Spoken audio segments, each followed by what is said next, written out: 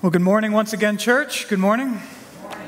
It's good to be back here. If you know, my family and I were out of town last week on vacation, and it was good for us to be away, but it really is good to be back with you all. It's a joy to worship and song with you all, and especially, though, it's a joy now to gather around God's Word together. And as always, we do want to say if you are new or newer here at ECC, again, we are so glad that you're with us.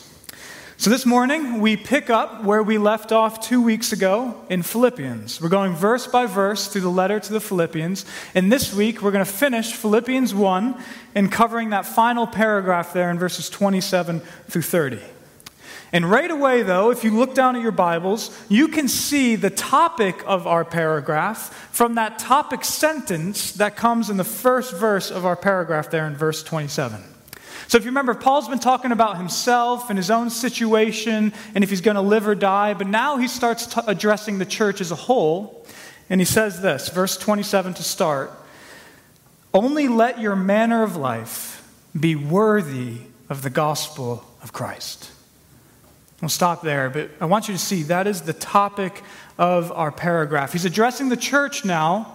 And through God's word, we know he's addressing us as a church, and the topic is living worthy of the gospel of Christ. And specifically, notice the footnote on that word worthy there if you're following along in the ESV, because this is important, because a more accurate translation really of that would be to live as citizens worthy of the gospel. Live as citizens, because that's actually the word Paul uses here. It's not just some generic word for live. Instead, it's a word that specifically means to be a citizen of a place. In fact, it's just the word citizen made into a verb. And so the idea right away from our paragraph is, if you're a Christian, your citizenship now is somebody who's defined by the gospel. And now live like it. And so that's really the topic of our paragraph, living as citizens worthy of the gospel. And yet, before we do move on to the paragraph and see what Paul's talking about specifically, let's just realize how relevant that was for them 2,000 years ago, but also how relevant this is for us today. We're citizens as Christians, not primarily of where we live, but of the gospel in heaven, as he says in chapter 3. And this is relevant for the Philippians because if you remember, all the way back when we started Philippians, we did a little intro to this letter, and we talked about how Philippi was a Roman colony. And being a Roman colony, they all were Roman citizens, which was a big deal for them. And because of that, twice in this short letter, Paul makes it clear to them that they very well may be citizens of Rome. And that's true. But their ultimate priority of citizenship now as Christians lied in the gospel. It's in heaven in Christ. And now importantly, Paul never tells them to renounce their Roman citizenship or to say that it wasn't anything anymore, but he wants them to get their perspective right. They are now citizens as Christians of something ultimately much larger and different than the nation in which they lived. Their allegiance now as followers of Jesus was not to the Roman military or government and its politics and its Caesar. Instead, their ultimate allegiance was to this powerful saving message, the gospel, and its way of living and its King Jesus. And the same, brothers and sisters, is true of us.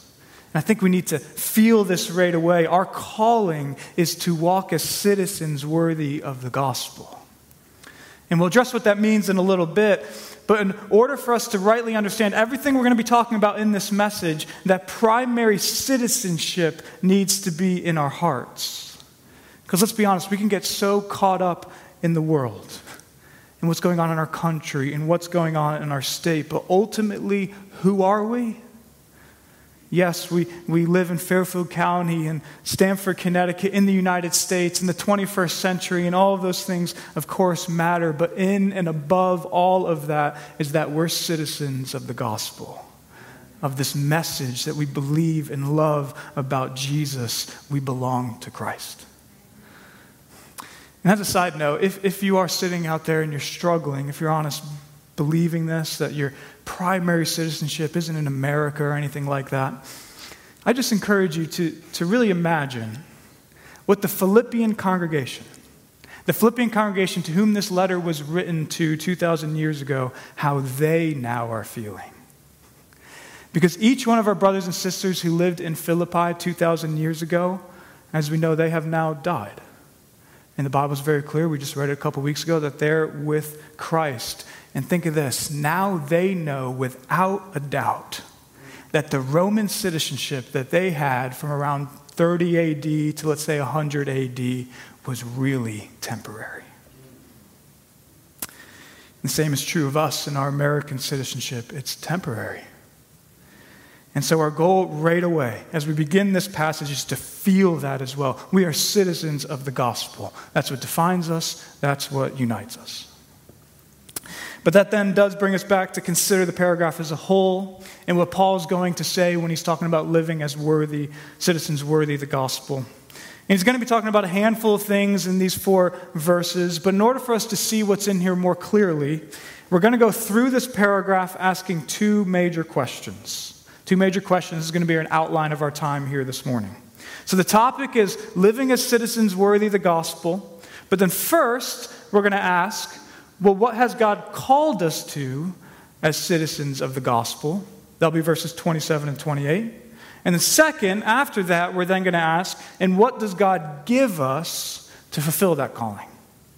So very basically, citizens of the gospel, well, as citizens, what are we now called to? That's our first question, 27 and 28. And then 29 and 30, and what does God give us to fulfill that calling? That's our outline for the morning.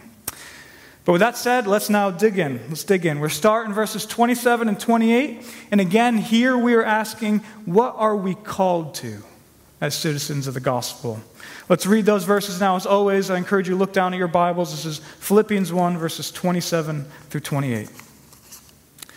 Only let your manner of life be worthy of the gospel of Christ, or live as citizens worthy of the gospel of Christ, so that whether I come and see you or am absent, I may hear of you, that you are standing firm in one spirit, with one mind, striving side by side for the faith of the gospel, and not frightened in anything by your opponents. This is a clear sign to them of their destruction, but of your salvation, and that from God. So to begin, notice that as citizens of the gospel, overall, what we're called to is we're called to live worthy of the gospel of Christ. And that's an interesting phrase because at first glance, it almost appears, right, to be contradictory to everything we believe about the gospel. Because as we know, we in the gospel are unworthy. That's the whole point of the good news of Jesus. We're unworthy. We're sinners. We disregard God in our minds, and we want nothing to do with Him on our own. But by grace, He gives us faith. He saves us. He brings us back to Him. But overall, we know we are unworthy. And so the question is, what does this mean to live worthy of the gospel? Well, notice, it's not that we're called to live now in a way that earns or merits any sort of relationship with God ever. Right? That's not what it says. It doesn't say, live worthy of now continually being in a right relationship with God. Not at all. Instead, we're called to be worthy of the gospel. And specifically, remember, it's saying that we're to be citizens, walk as citizens worthy of the gospel. And so think with me what this means. And to use an illustration, think of how these Philippians would have heard this live as citizens worthy of phrase as Roman citizens back then.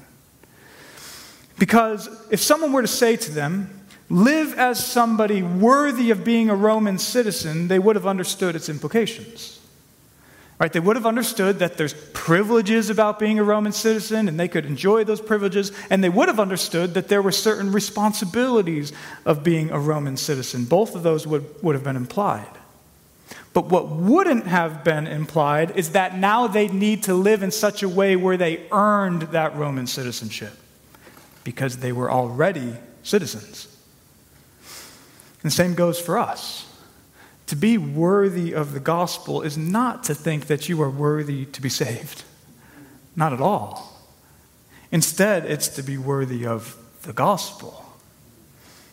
Meaning we know, we love, we trust the gospel that says we are honestly really messed up, but God is gracious to us and brings us back to Himself. We believe that. That gospel defines us, and now our call is to live in a way that corresponds to that.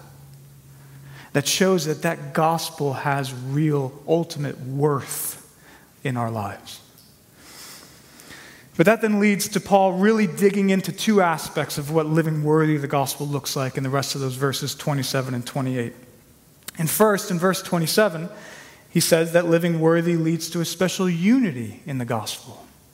Unity in the gospel. And see this for yourself in verse 27. It's emphasized over and over. Paul says to live worthy of the gospel so that whether I come and see you or am absent, I may hear of you, that you're standing firm in one spirit, with one mind, striving side by side for the faith of the gospel. So you can see it over and over, that call for unity, standing firm in one spirit, unity of one mind and how we think, striving side by side. That's unity. But also notice it's not just some vague unity. Instead, it's a firm unity here, with one mind thinking together and for a purpose, striving side by side for the faith of the gospel. And so the picture clearly is here of those who are saved by the gospel really being together in the gospel.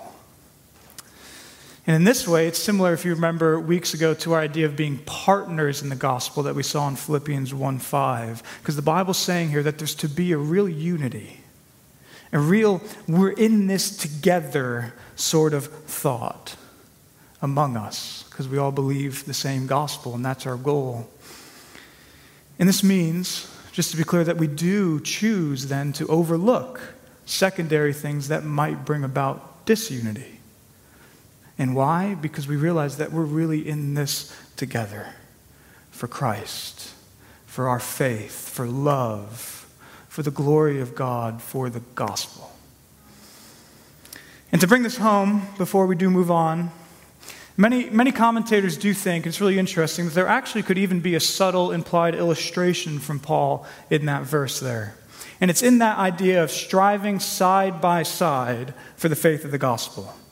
And this could be an illustration because Philippi was a military town, and many commentators think that this word here for striving side by side, it's just one word in the original language, would have had the original readers in a military town think of a military phalanx. Military phalanx.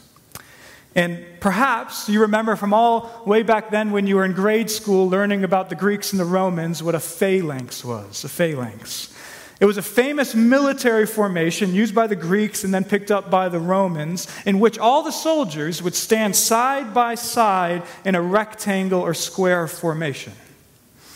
And they'd stand so close that they were a tight-knit unit. And they'd be able to walk side by side, step by step, with their shields in front of them for defense. And then if you remember, they had these long javelins and spears that came out in front of them for attack.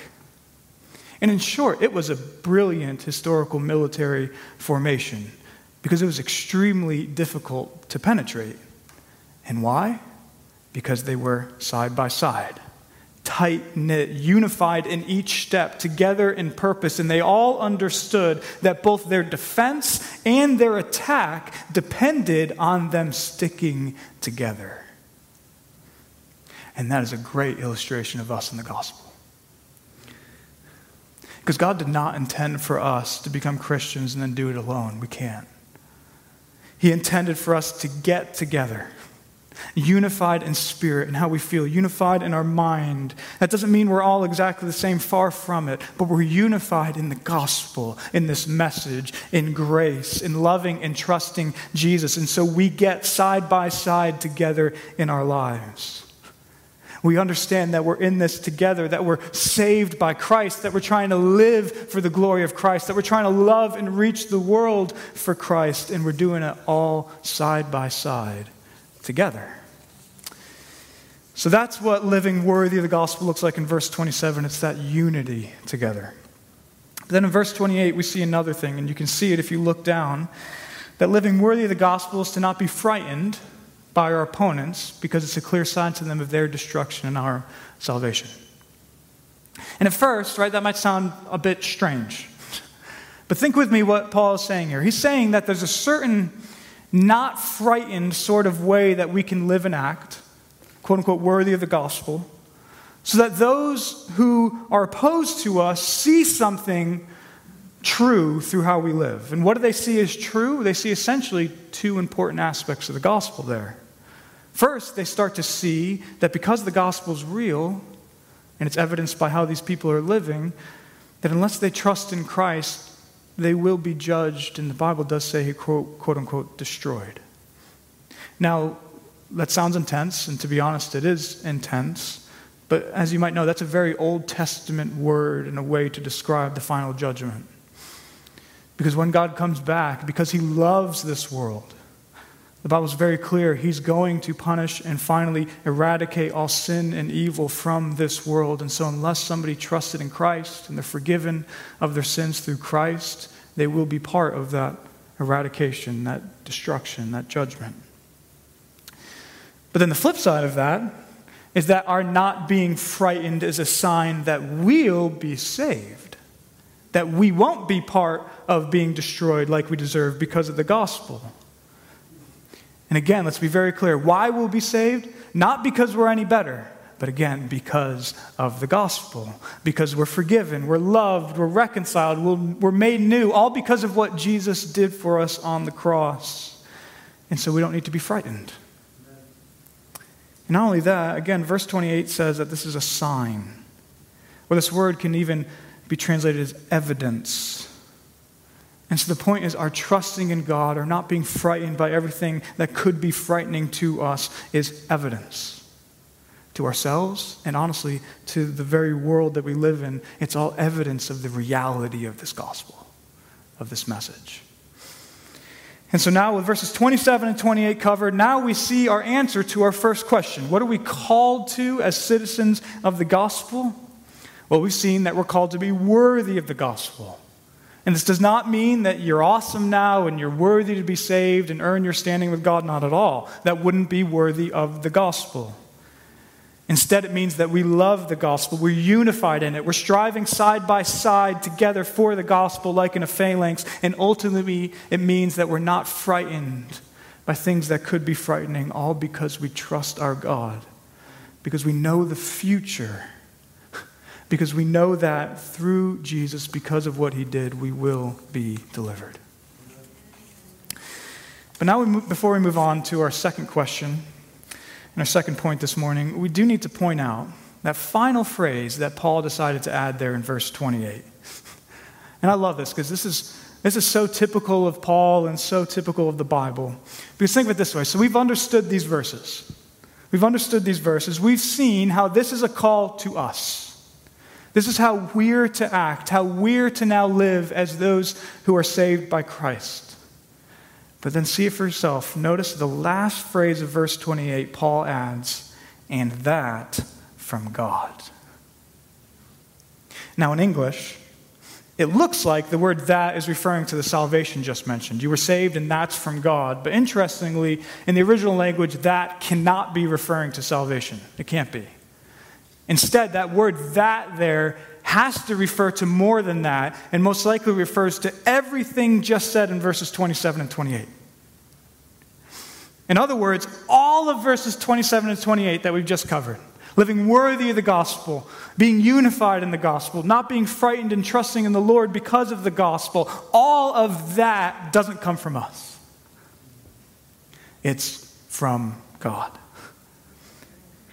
And this is a huge point before we move on. And this is why I said this. I love this. And it's so typical Bible and Pauline, because whenever we start talking about our calling and how we're to obey, we can so quickly start to think that now this part really is about us, that it's up to us.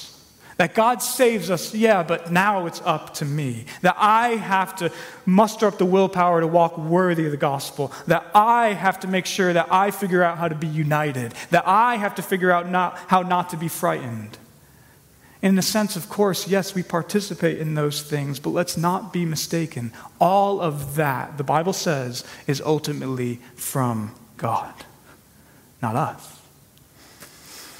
And so take heart. If you're out there right now and you think, I can't be like this. I struggle with living worthy of the gospel. I struggle with unity, or I do get really frightened. It's okay to admit all of that. That's the beauty of the gospel. And the point is here, take heart. It is not ultimately up to you. So don't leave here and think now you have to muster up all this willpower on your own.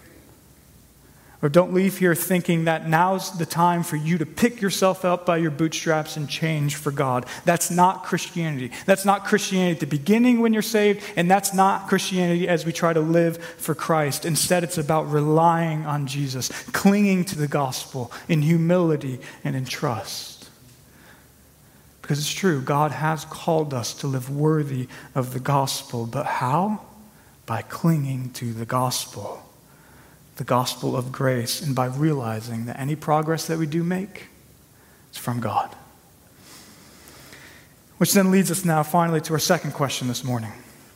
That's how Paul finishes his paragraph. So first we asked, what are we called to as citizens of the gospel? But now, as we finish the paragraph, we're going to ask, and what does God give us to fulfill that calling? In other words, we're going to see Paul now here tell us what God gives us to do what we're called to do. And to be honest, what we're going to see here is probably not what we'd expect. But it's what God's word says to us. So let's read it now, verses 29 and 30. Look down at your Bibles. The Bible says this. For it has been granted to you that for the sake of Christ, you should not only believe in him, but also suffer for his sake, engaged in the same conflict that you saw I had, and now hear that I still had. So the first thing to notice about all that is that word granted there. You see it, it's been granted to you. So here God is granting us things. But important to note is that word granted is the same exact word as the word for given.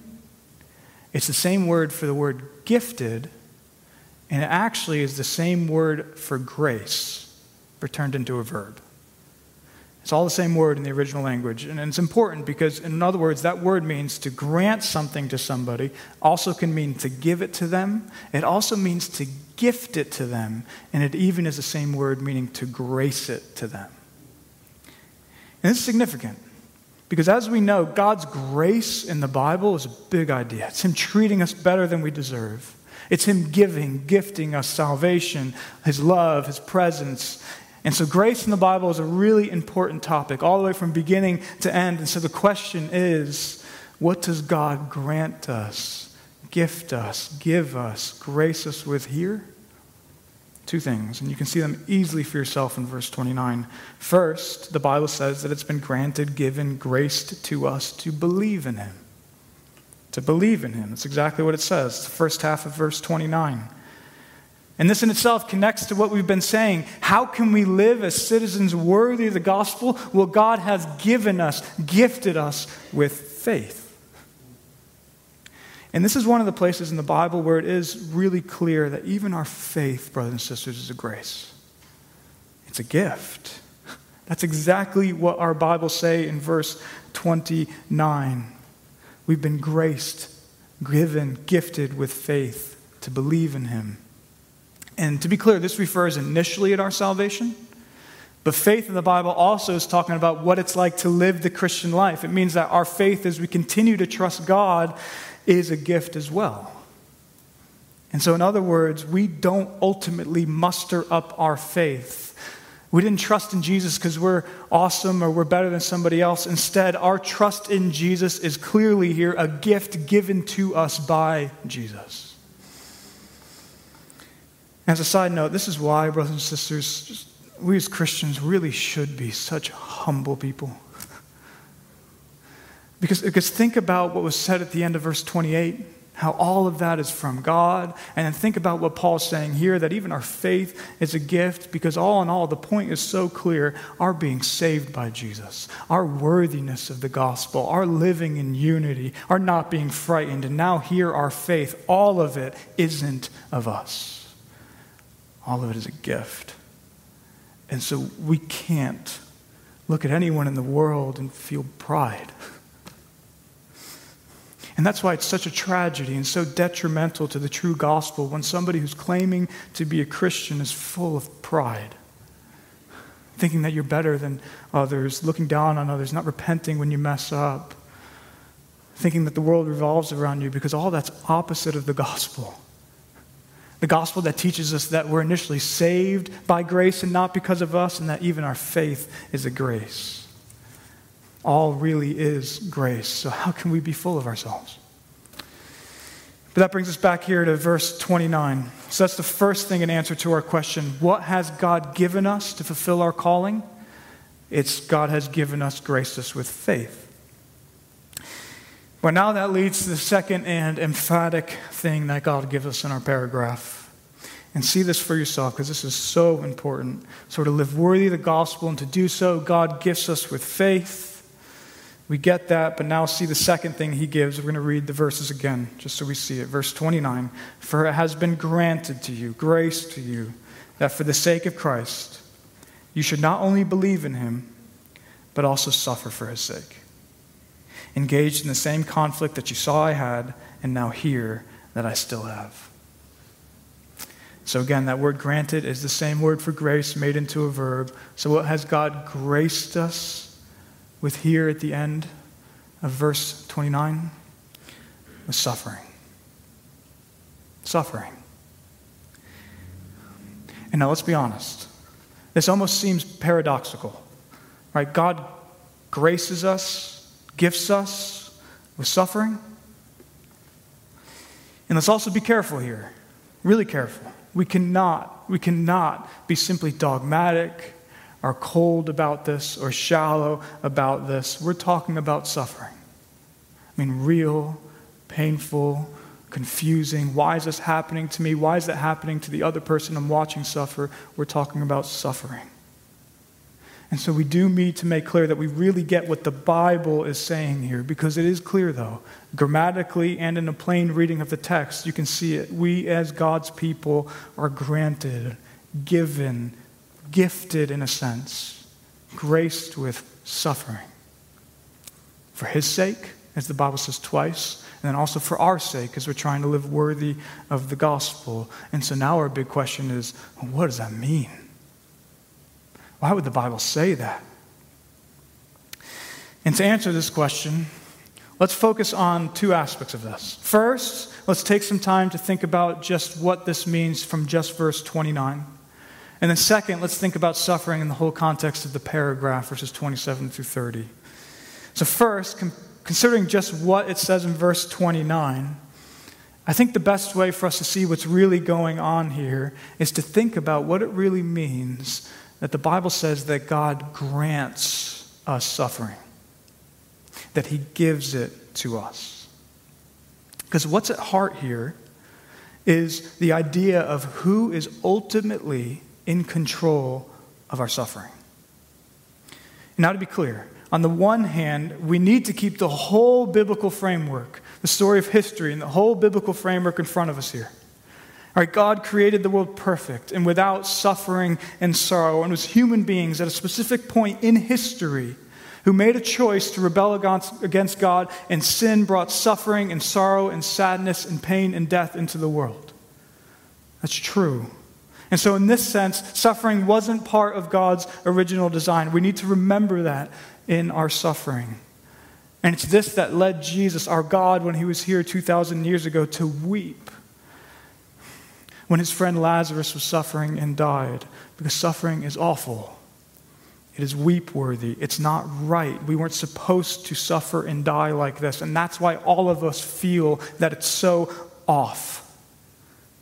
And so Jesus comes to deal with that, and the Bible is very clear. He will come back one day and make it all right again.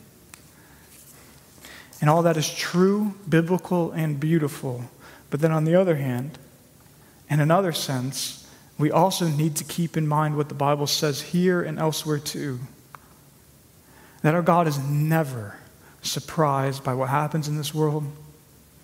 That he is in complete control of it. And that any suffering that does come to us, his people, ultimately comes from him. He grants it. He gives it. Now, this does not mean that this is a flippant or easy thing, but it does mean that all of our suffering that we experience as God's people ultimately is granted and comes from his good, wise, fatherly hands. Or think of it this way. When we think about what's going on when we suffer, we really have three options. First, we can think it's just random. And this is what kind of the world offers as an answer. We can think it's just is what it is, you got to deal with it. Or we hear sayings like the world is a cruel place, and it is, and life is hard, and it is, and so just deal with it. That's option one. Or option two would be to have this dualistic idea of God and Satan. And often, unfortunately, a lot of Christians think like this. This isn't biblical, but it's a dualistic idea where Satan and evil forces have certain control in some areas, but God doesn't have control in those areas. And that's where suffering comes from. And this would put Satan and evil forces at front and center of our suffering and not God. And while in one sense, this would easily absolve God of any responsibility, and it would put Satan and evil forces in control of our suffering, but it would also mean that God has no control there and he has no purpose in our suffering. But then there's a third option, which is the biblical option. It might be hard to believe, but it's very clear in the Bible. It's reality. It's what we see here in this verse. And importantly, this is also what all of us as human beings were made deep in our bones to really want to know and believe. And that's that although suffering is awful, and although our God weeps at it, and it wasn't supposed to be this way, it still is sovereignly controlled by our loving God. He's in control. He has good and wise and loving purposes in our suffering. Now, this doesn't mean that there aren't means and ways that we experience suffering. Of course there are, right? People hurt us. Viruses and diseases wreck our bodies. Natural disasters come to us. And the Bible's even clear that there are evil forces, right? Like from the story of Job, that do cause suffering. There's a lot of means, a lot of ways that we suffer, but here's the important point. In all of those ways and means, God is still ultimately in total control. There is no randomness. He grants suffering. And again, brothers and sisters, this is a good thing because this means our suffering is not out of his control. Think of it this way, his hands are not tied. Not at all. Instead, any suffering we experience or any suffering we watch somebody else experience ultimately comes from our own Jesus' nail-pierced hands. It doesn't make it light or easy, but it does mean that in whatever comes our way, we can trust him. So that's the thing we see about suffering in just verse 29. But now that brings us to the point, if we look at the paragraph as a whole. And for this, think about that word granted there being translated as it can as gifted or graced. That in a sense, God's allowing us to suffer is a grace, can be called a gift. That it really, in a certain sense, can be God's grace coming toward us. So what could this mean? Well, here is where the whole paragraph that we just covered can start to make sense. And for this, just look down at your Bibles at that important first word of verse 29. Just one word, 3 letters, that word for. It's a small and important word, and as you know, it just means because, but this because is crucially important. And to see why, notice that that word for, at the beginning of verse 29, is the connection between verses 27 and 28 and verses 29 and 30. In other words, 29 and 30 are the because of verses 27 and 28. And so our paragraph is essentially saying this. Verses 27 and 28, live as citizens worthy of the gospel. Be unified. Trust in the Lord and don't be frightened by anything by your opponents. Verses 29 and 30, because God's given you 2 things. First, God has given you faith, which makes sense. Faith helps us walk worthy of the gospel. Faith helps us be unified. Faith helps us trust in our Lord. But then also, second, be like this because our suffering does that as well. Do you see that? And so this means our faith helps us live worthy of the gospel. Our faith joins us together. Our faith helps us trust in the Lord when things look frightening, but our suffering does that as well. That's the point. And so in this way, as hard as it might seem to believe at first, we can really say that in a certain sense, suffering is a grace, a gift. And again, let's not be shallow or cold about this. Suffering is painful, it's awful, but the Bible is saying here that it's given by our good and loving God for a reason. And part of that reason, just from Philippians 1, 29 and 30, is because suffering does lead us as God's people to live more worthy of the gospel. Suffering does lead us to trust more in the gospel. Suffering leads us to be more united. As I'm sure all of us know, when we're suffering together or we're watching somebody suffering, God brings about a sweet unity through it. And finally, our suffering and our trusting God in that suffering is a huge sign and evidence to the world that this gospel that we believe is true. And so, brothers and sisters, that is our paragraph. We're to live citizens worthy of the gospel. We're to be united, not frightened, trusting in the Lord. And how does God bring this about? Through faith and through suffering. And both of those are granted, given grace to us by our good, loving, wise Father. But now as we close, I just want to make two quick applications. First, anyone who's here, and if they're honest with themselves and they're listening, they realize they do not trust in Jesus. And then second, to those of us here who by God's grace do trust in our Lord. First, applying those here to those who, if you're honest, you admit that you do not trust in Jesus. First, I just want to say to you, we are so glad you're here. And I am glad you're being honest with your beliefs and your thoughts. But the reason I want to apply this specifically to you this morning is because I do just want to conclude by inviting you really to come to Jesus this morning, even maybe really for the first time in your life. Because we've been talking about a lot this morning, the gospel and forgiveness and faith and God and our suffering. But I hope this morning that through those topics, you're getting a glimpse at how great what Jesus truly offers is. Because through Jesus' death and resurrection, Jesus not only offers forgiveness, that's true, that's a big part of the gospel, but he offers everything we've been talking about this morning. Unity with God's people. A life where you don't have to be frightened by these uncertainties in the world, and purpose and control and love in your suffering. And a future better than anything the world can offer. So I encourage you, if you're here and you honestly don't trust in Christ, or you're just here because it's something your parents have done or your spouse has done, I just encourage you to trust in Jesus this morning. Don't look to yourself. Don't look to yourself if you think you're really, really bad and don't deserve the gospel. And don't look to yourself if you think you're awesome. It's not about you. Look to Jesus this morning. Look to what he did on the cross in history 2,000 years ago. Trust him and leave here changed. But that finally leads us now to apply this all to us here who by God's grace do trust in and love Jesus. And I know there's a lot here, a lot we could apply, and some quick applications would be that let's not get frightened by things in the world that can seem frightening, and especially let's be unified, brothers and sisters. In a world there's so many things that are trying to disunify us. Let's remain unified in the gospel. And those are great applications. But overall, I want us to simply leave with this. Brothers and sisters, let's really trust our God in our suffering.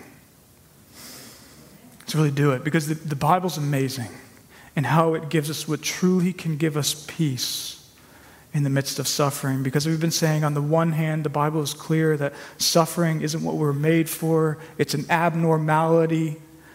Jesus weeps at it. But then also, on the other hand, the Bible is clear that our suffering isn't random at all. Instead, our God is perfectly, lovingly, and totally in control of all of it.